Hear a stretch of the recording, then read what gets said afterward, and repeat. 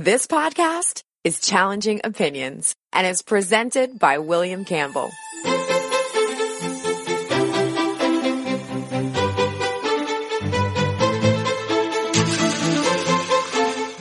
Thank you for downloading the Challenging Opinions podcast for February 25th, 2019.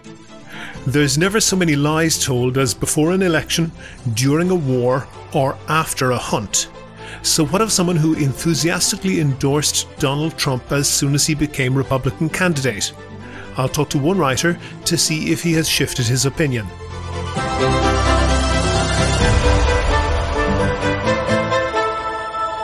Challenging Opinions is the podcast where ideas are tested. Whether you are left or right, conservative or progressive, devout or skeptic. What matters is the strength of your argument, not the strength of your voice. Coming up in a few minutes, do you think that the bulk of the money spent on Trump's tax cut went to ordinary Americans?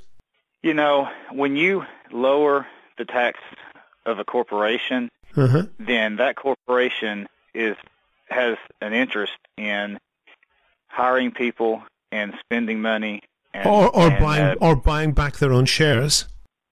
Well, you know, you've got a little bit that goes on too, but you've got, you know, you have to keep corporate tax rates low to keep the economy. That's coming up in a minute. But first, in the US, President Trump was reported recently as saying that EU countries must take back the estimated 800 ISIS fighters captured in Syria by US-backed forces and put them on trial. In the UK, Home Secretary Sajid Javid, the Minister in charge of Internal Affairs, has announced that he is stripping Shamima Begum of her UK citizenship. Shamima Begum, in case you haven't been following, is the girl who, at the age of 15, ran away from home with two of her classmates and flew to Turkey, crossed the border into ISIS-controlled Syria, and became the wives of Islamic State fighters. It seems that Begum's friend Khadija Sultana was killed in an air raid, and the fate of the third girl, Amira Abbasi, is not clear. There's been some debate in the UK about whether they are traitors or victims, and whether it was right to remove her citizenship. She didn't do her case any favours when she gave an interview defending the bombing of the Ariana Grande concert in Manchester, which specifically targeted young girls, killing and maiming teenagers just like her. One objection to removing her citizenship is that it is only legal if it does not leave a person stateless. They must have a second nationality to revert to. That seems to disproportionately target immigrants.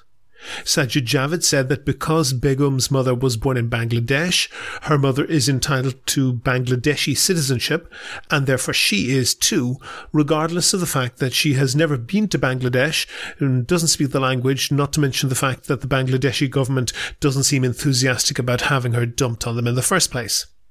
The justification seems to me a bit thin, and it may yet be challenged in court, but to be honest, I don't think it's all that relevant. The real debate here is whether Begum is a victim or a villain. The difficult answer is that she's both. It's now clear that she and her friends were groomed online by IS agents, and at the time she was a child 15 years old. It seems clear that as well as manipulating them, the IS agents also devised much of their getaway plan.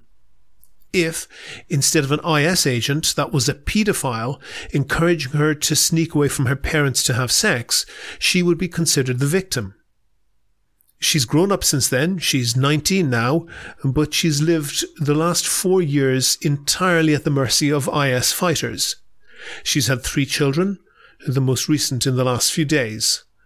Only the youngest survives. She has literally been through the wars. It would be surprising if she didn't experience Stockholm Syndrome where, like Patty Hearst, she comes to identify with the people on whom her life depends. I'm not a psychologist, but I can easily imagine one writing an opinion that she can't reasonably be held criminally responsible for her actions. And in any case, there isn't any evidence that she has committed a crime. She married an IS fighter, but there's no evidence that she took part in any violence herself. But having said all that, my stomach turns to hear her whataboutism and apologetics, defending the actions of bombers who packed their explosives with nails to rip through the bodies of teenage girls like herself. Sajid Javid is clearly right that it would hand a major propaganda coup to what's left of IS to allow her to waltz home and become some sort of jihadi celebrity with no more consequences than if she'd skipped school to play video games. But, and I know that it'll stick in the throat of many, on this issue, Donald Trump got it right. Even if most of the fighters are captured by the Kurds or other forces in Iraq and Syria, leaving the people who made up the society of IS wandering around is likely to further destabilize an already very unstable region. It's unlikely that there exists the capacity to imprison all of the fighters securely, and quite apart from the fact that executing prisoners is a war crime, it would certainly further convulse and destabilize the region. The solution is not easy to describe in a soundbite, but basically it makes sense for each country to take responsibility for their own fighters. For the hardcore fighters, that means throw the book at them, lock them up for as long as their crimes justify. There might be some knuckleheads who left the West with stars in their eyes and changed their minds as soon as they saw the reality of IS. They might deserve shorter sentences, but they certainly shouldn't be released without detailed psychological screening to determine if they pose any ongoing threat. And there are likely to be people who, in the spectrum between victim and villain, are closer to being a victim but still have sympathy for IS. Here we have to use the carrot and stick. Accept reintegration into society, cooperate with investigators, don't associate with extremists, don't give any media interviews or support IS in any other way, and you'll be allowed to come home. It's an approach that invites attack from tabloid newspapers and right-wing radio hosts. But if there's a method that is better at protecting us from terrorism, I've yet to hear it. Do you agree? Do you disagree? If you want your point of view heard, email podcast@challengingopinions.com and say what you think.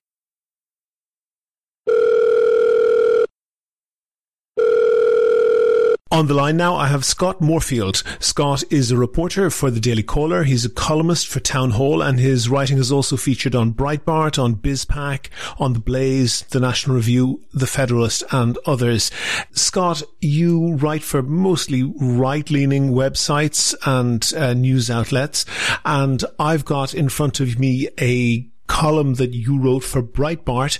The heading on that is Why Populism is Replacing Conservatism and Why It's Winning. I know that most columnists hate to have the history of their columns thrown back in their face. It might be a little bit unfair, but I want to talk to you about Trump. And maybe my first question is, are you as enthusiastic now about Donald Trump as you were about candidate Trump in the middle of 2016? Absolutely. I think we knew that he was not going to be able to push a button and do everything that he said he was going to do, because we have 3 branches of government with 3 different roles, and we knew that the left was going to fight him every step of the way. So, but as far as what he's been able to accomplish, and the feedback I got, especially back then when I wrote that column, was, Trump's not going to govern as a conservative. He's going to govern as a liberal. And he's not really a conservative. He's just a fake conservative and all these things. And none of that has come to pass.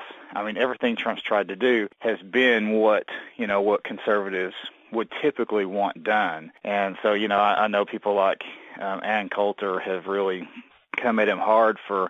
She's been sounding disappointed recently. She has. And it's sad because, I do enjoy reading Ann Coulter, but he can't push a button and build the wall. As soon as he tries to call a national emergency and do it that way, then a judge is going to say, no, we can't do that. So he has to work within the parameters of the law. Well, we'll see about that. Perhaps Mr. Mueller might have something to say about that, but we'll leave that issue aside for the moment. And what I'm really interested in about that column that you wrote is that you distinguished between populists like Trump and conservatives and came down very much on the side of the populists. Are you sure that Trump has done that? In particular, you were saying that essentially the Republican and Democratic elite were serving themselves with policies, not so much serving ordinary middle-class Americans. And just looking at Trump's cabinet is worth about $4.5 billion in the sense that that's what the members are worth. Are they really the people who are sticking up for the little guy? Well, based on policies, based on what they want to get done and what they're trying to get done, I would argue yes. I mean, somebody can, just because somebody is maybe don't have as much money. I mean, Ocasio-Cortez, she doesn't have much money right now, but I would argue that, in some ways she's a little bit of a populist in some ways, but then she's espousing economic policies that are going to hurt a majority of Americans if they're implemented. So, back when I was arguing for a populist conservative to actually have a shot at winning, back then, a Republican really, on the electoral map, a Republican really does not have a chance to win unless they can harness the blue-collar, middle-class American worker. And the only way to do that is to espouse policies. Well, 80+% of Americans identify as middle class. So clearly, if you're not getting that vote, you're not going anywhere. Exactly. And, the fact that Trump turned, and this is something I said back then before the election, Trump has a shot to turn the Rust Belt. And he turned Michigan, he turned Wisconsin, and he turned Pennsylvania. He barely turned them, but he turned them, and those states hadn't voted Republican in decades.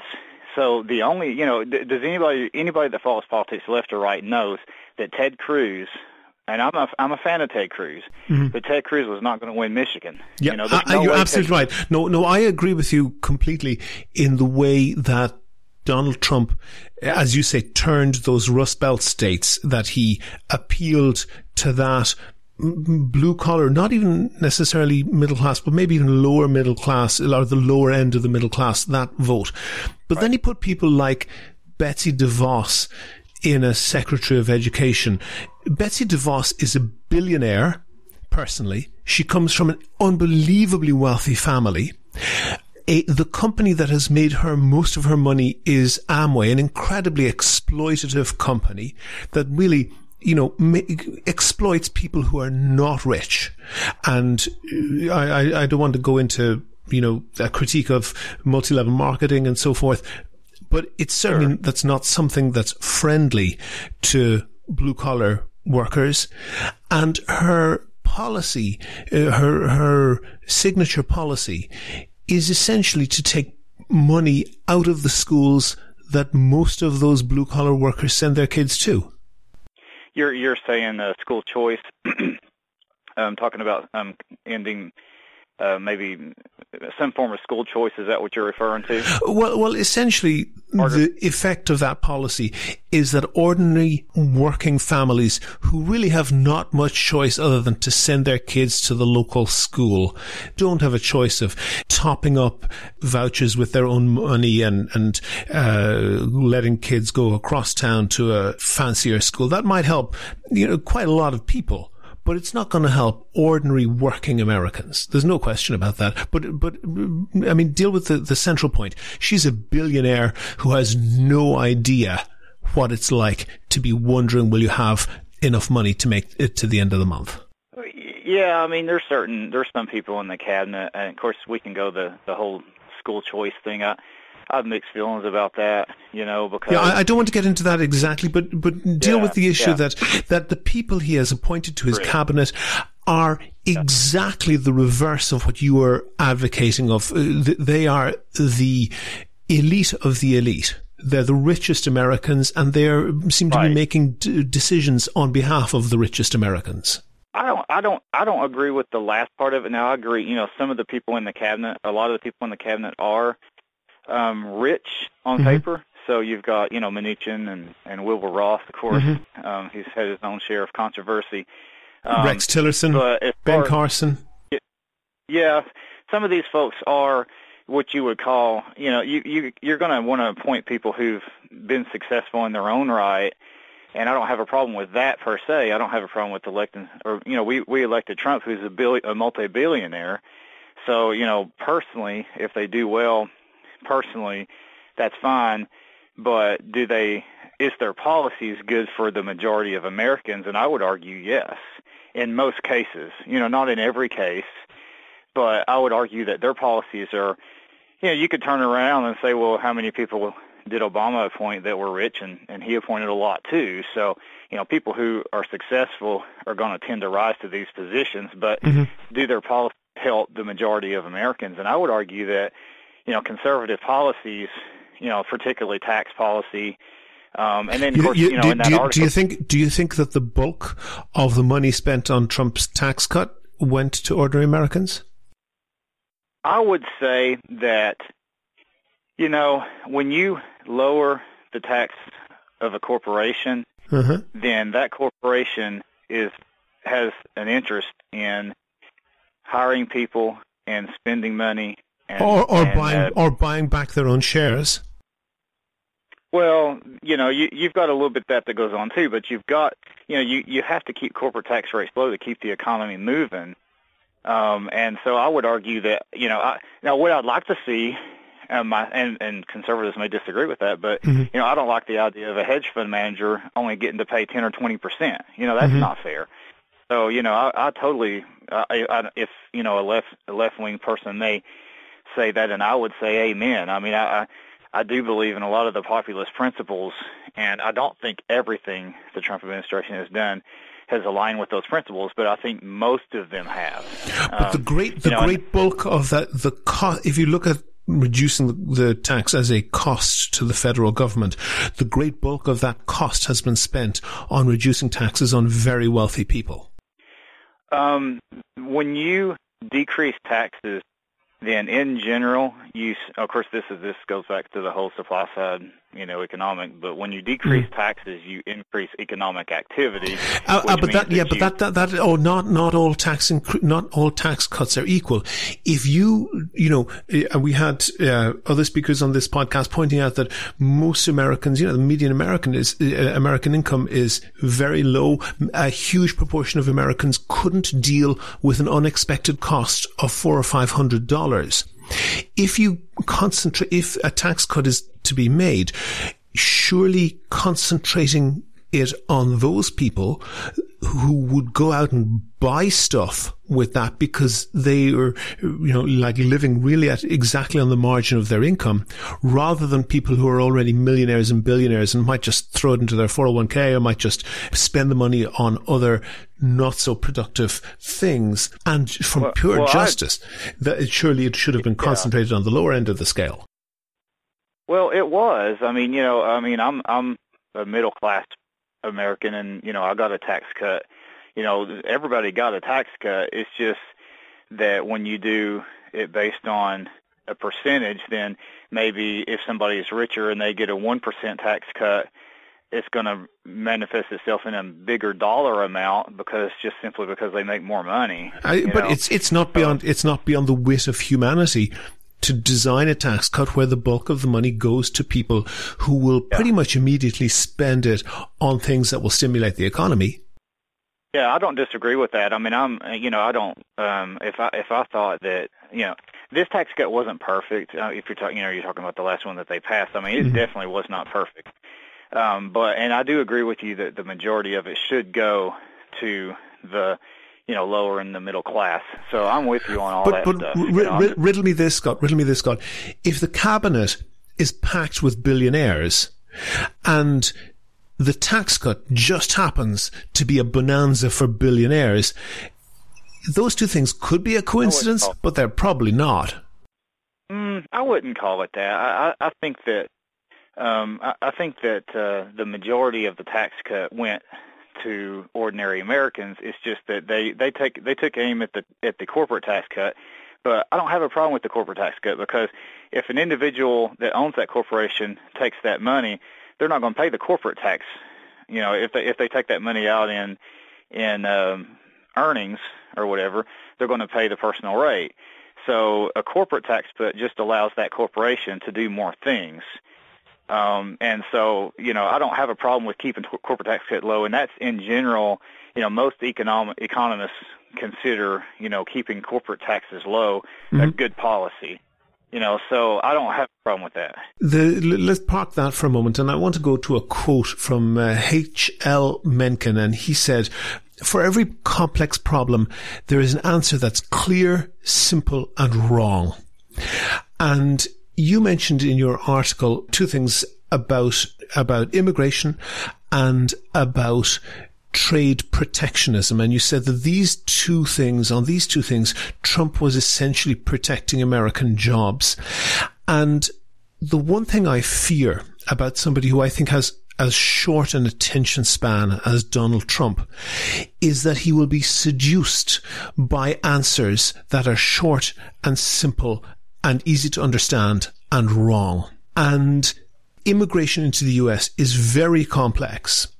It has very complex impacts on the economy. And I'm wondering whether he is someone who will weigh all of those things rather than just trying to appeal to the populist vote and make Ann Coulter like him again. I think Ann Coulter and Trump are done. I think he's. I think that deep down, I really do think that deep down, Trump, even though he's got a clumsy way about him and he is, he gets frustrated and he tweets and all these things and he's thin-skinned. I mean, there's certain things about him that we can all say, come on, I get that. But I do think, and I think most of his voters think deep down, he does want what's best for the country. I do believe that. And I think that... Sure, yeah, and I'm sure there are thousands of people. I could go into any bar tonight and meet someone who is drooling over their fourth beer and staggering with difficulty towards the restroom when they need to do that. And I could meet any number of people like that who wants what's best for their country. I'm not going to put their finger on the nuclear button, though, and I'm not going to put them in charge of any other important policies. That's not enough, is it? You have to have a level of attention and a level of understanding of detail, don't you? Yeah, and I think that the way the media portrays him is not who he really is.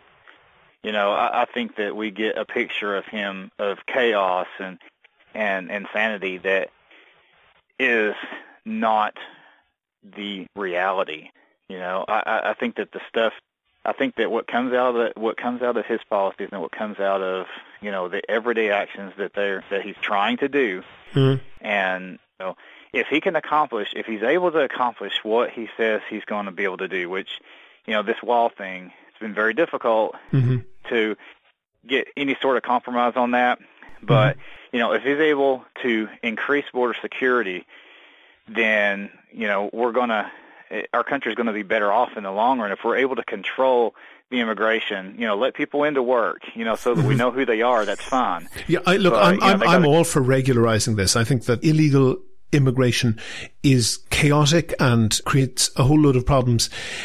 And by the way, I think that a lot of people that own, for example, businesses that employ large numbers of minimum wage workers, they're not nearly so much against illegal immigration as a lot of people, because it suits them very well. And Eric Schlosser wrote a book, something called, I think the name is Strawberry Fields Forever, and he wrote very clearly about how large farming companies in California wanted immigration to be a very precise level of illegal, because if it was too illegal and people couldn't get in, they couldn't get any cheap labor for people picking the strawberries.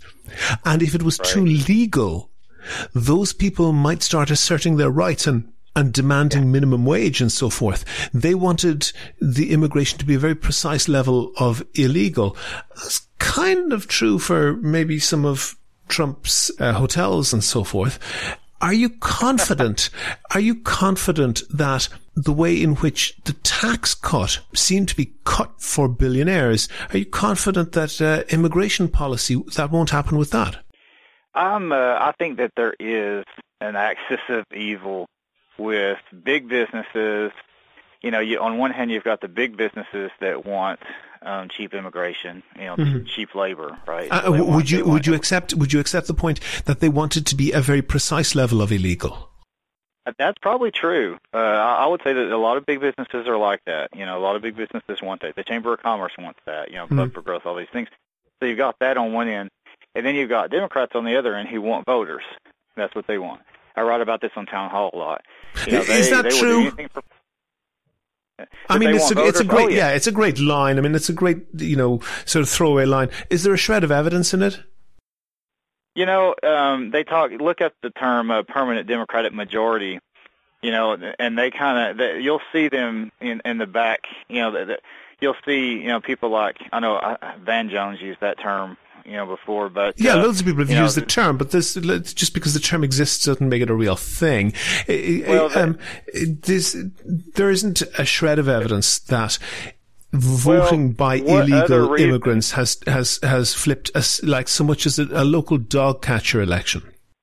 Oh, you're saying, but what the Democrats want, or what liberals want, the reason they don't want a wall is there's no other reason why they wouldn't want a wall than for them to want as many illegals as possible here. And the reason that they want that is because they know that they're going to have kids, and they're going to have kids, even if they're not citizens now. And not to, I think there are some, you got some voter fraud that's going on, but that's not a whole ton, but you've got some. Scott, put your hand on your heart. Do you believe that so much as a single county dog catcher election has been flipped by illegal immigrants voting illegally? Probably not.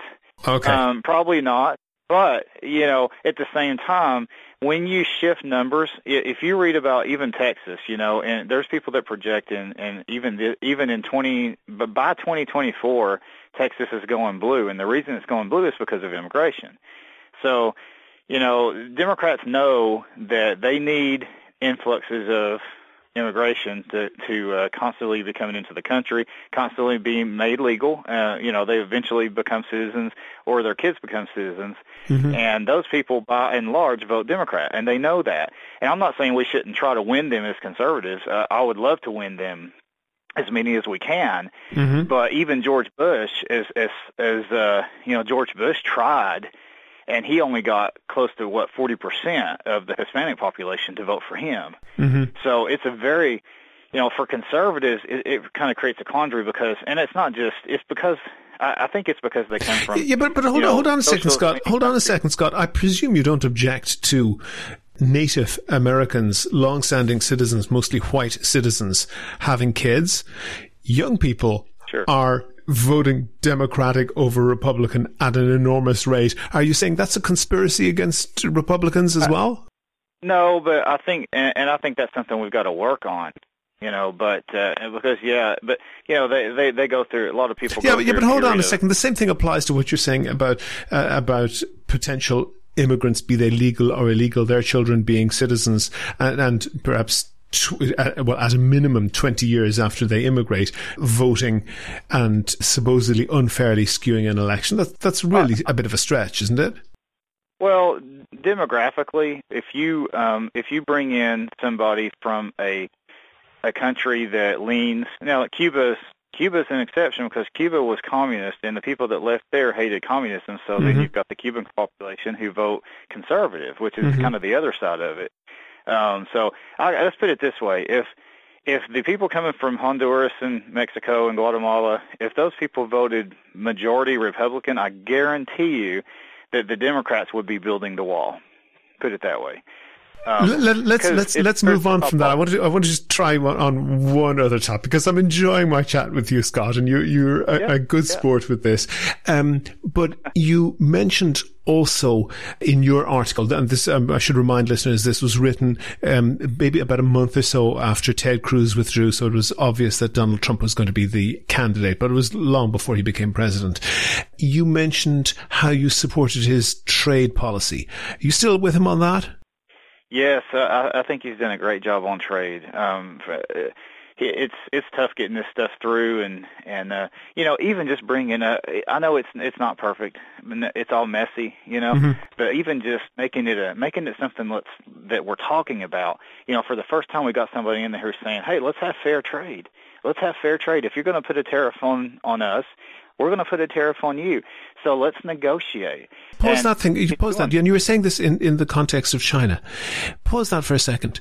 The value that the US gets out of that product chain, let's say the iPhone is the most famous one, the value that the US gets out of it compared to the value that China gets out of it is just not comparable. Sure, yeah, there's some people in China there who might have been scraping a living out of the dirt in a farm somewhere in the far west of China, and they've moved to Shenzhen province or whatever, and they've gotten a job in a Foxconn factory for a couple of $100 a month in wages, or maybe less.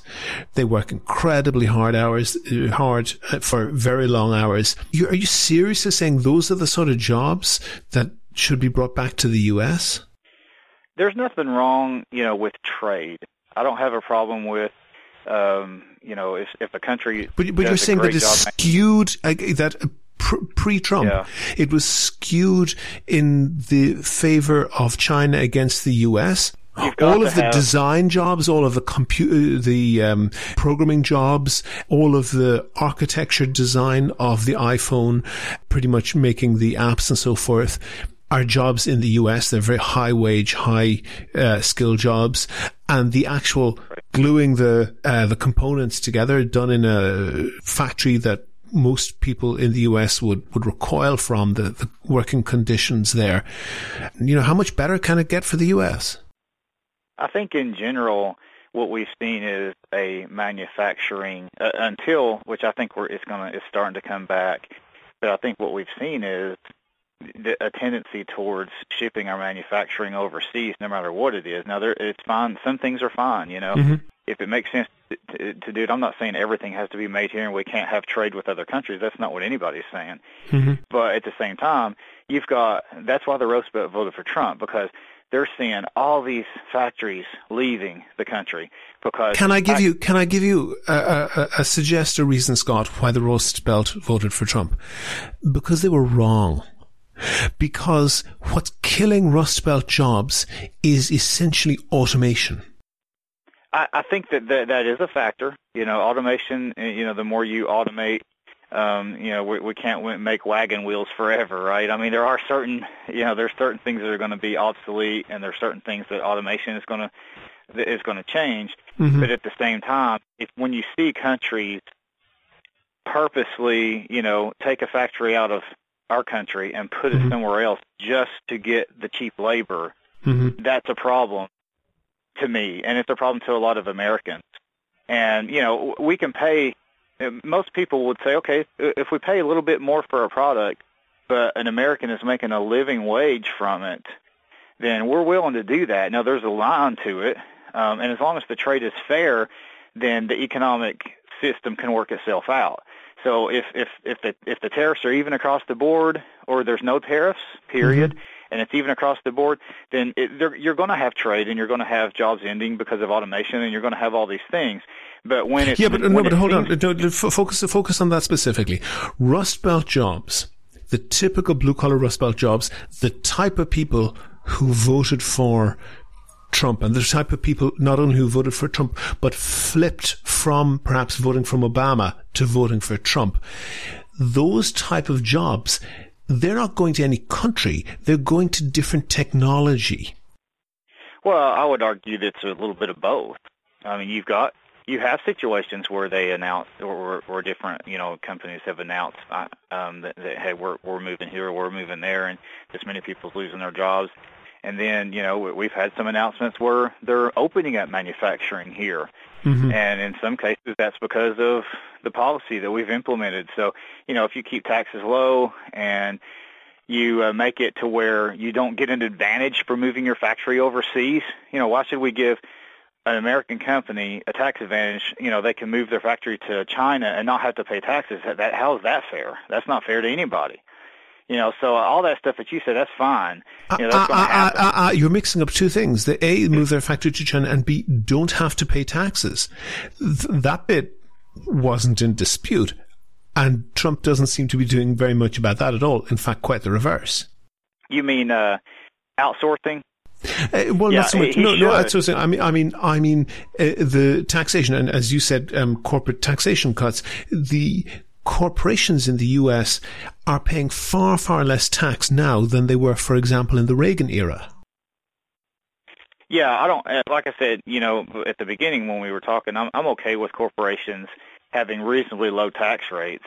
And, nominal 15, 20%, whatever. But it needs to be that way across the board. If you've got a factory in China, and you bring your stuff in, then you need to pay that. And I'm not an expert in this stuff, but in general, it needs to be across the board. But the people who have the factory in China, and it's outsourced, of course, but they effectively own that, is our Apple, and that's true for electronics and products manufactured across the board there. And Apple are allowed by US laws to do very clever shifting money around from different tax havens to make sure that they pay basically no tax on anything at all. Wouldn't it make an awful lot more sense to and this is not something that a drum that Donald Trump is beating, and it certainly doesn't seem like the billionaires in his cabinet are terribly enthusiastic about it, of saying that we're going to close those loopholes. Yeah, I agree with you. I agree. They should be talking about that, and they should be closing those loopholes. So, like I said, nobody's perfect. So I would agree with you on that. Scott, I want to close on one quote that comes from a left-wing source, and I want you to comment on it. And the quote is that the genius of the rich is that they can keep the nearly poor busy attacking the really poor. And when Donald Trump is riling up people who are not very rich, people who are, clearly they work for every dime they have.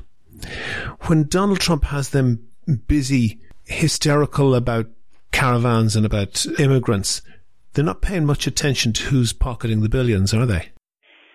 Well, I don't think that he's saying that for that reason. He's saying it for a different reason. I think that he's bringing up an issue that really is an issue that's got to be dealt with. And I don't know how, because we've got instability. It would be worth noting. It would be worth noting that, metaphorically speaking, at least, the wall might prevent people. Might be increasing the number of illegal immigrants, because the number of illegal immigrants in the U.S. has been going down for the past decade at least. That's people have been going home. Yeah, I'm not sure that I believe those numbers. I don't know that there's any 100% way to know that that's the case. I think that 12 million they spout out is way wrong. I think it's closer to at least 20 million, if not more. But that deal with the point that it's a neat trick for the super rich to keep the nearly poor busy fighting the really poor. So you're saying that the poor Americans to be frustrated about immigration, while the rich, pocket all the proverbial goods, so to speak. Yeah, I mean, it's a nice piece of rhetoric. I do not think that that's what is taking place here at all. I think that if they had, there's no reason for. If they just wanted to keep pocketing the wealth, they could do what Obama was doing and his administration were doing, and just let them in, and they'd be even richer. If corporate America wants cheap illegal immigrant labor, then you can keep going with the axis between politicians and corporations and bringing them in, the rich Republicans who want immigration. So everybody wants illegal third world immigration except the middle-class American worker who is harmed by it. So if Trump wanted to do that, he wouldn't be espousing policies that actually help the middle-class American worker, which these policies do. If you can cut immigration and yeah, it's fine to have some and make it merit-based. If we need that worker, we need nurses. Let's find some nurses and bring them in. Scott Morefield, reporter with the Daily Caller, columnist with townhall.com, and prolific writer, thank you very much for talking to me. You bet. It was a pleasure, William. Thank you. Have you read a blog post or an opinion piece that you think is really right or really wrong? Tell us why. Email podcast@challengingopinions.com and let's discuss it on the next show. Go to the website for sources and links to what we were talking about. And while you're there, please like the show on Facebook, follow @ChallengingO on Twitter, and follow Scott Morefield @SKMorefield. And get in touch with me if you can suggest a guest or topic for a future show. And thanks to everyone who's signed up as patrons on Patreon so far. I really appreciate that. It means that I can devote more time to research and finding interesting guests. And if you could do the same as them and donate $1 or $2 per podcast or per month, you'll find the link on the website. Also, you can find out how to subscribe to the podcast for free on your computer, on your phone, or by email. It's all at www.challengingopinions.com.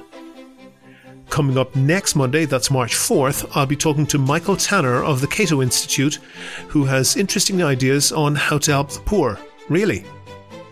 The Challenging Opinions podcast is produced and presented by me, William Campbell. The assistant producer is Nick Albertson. Thank you for listening.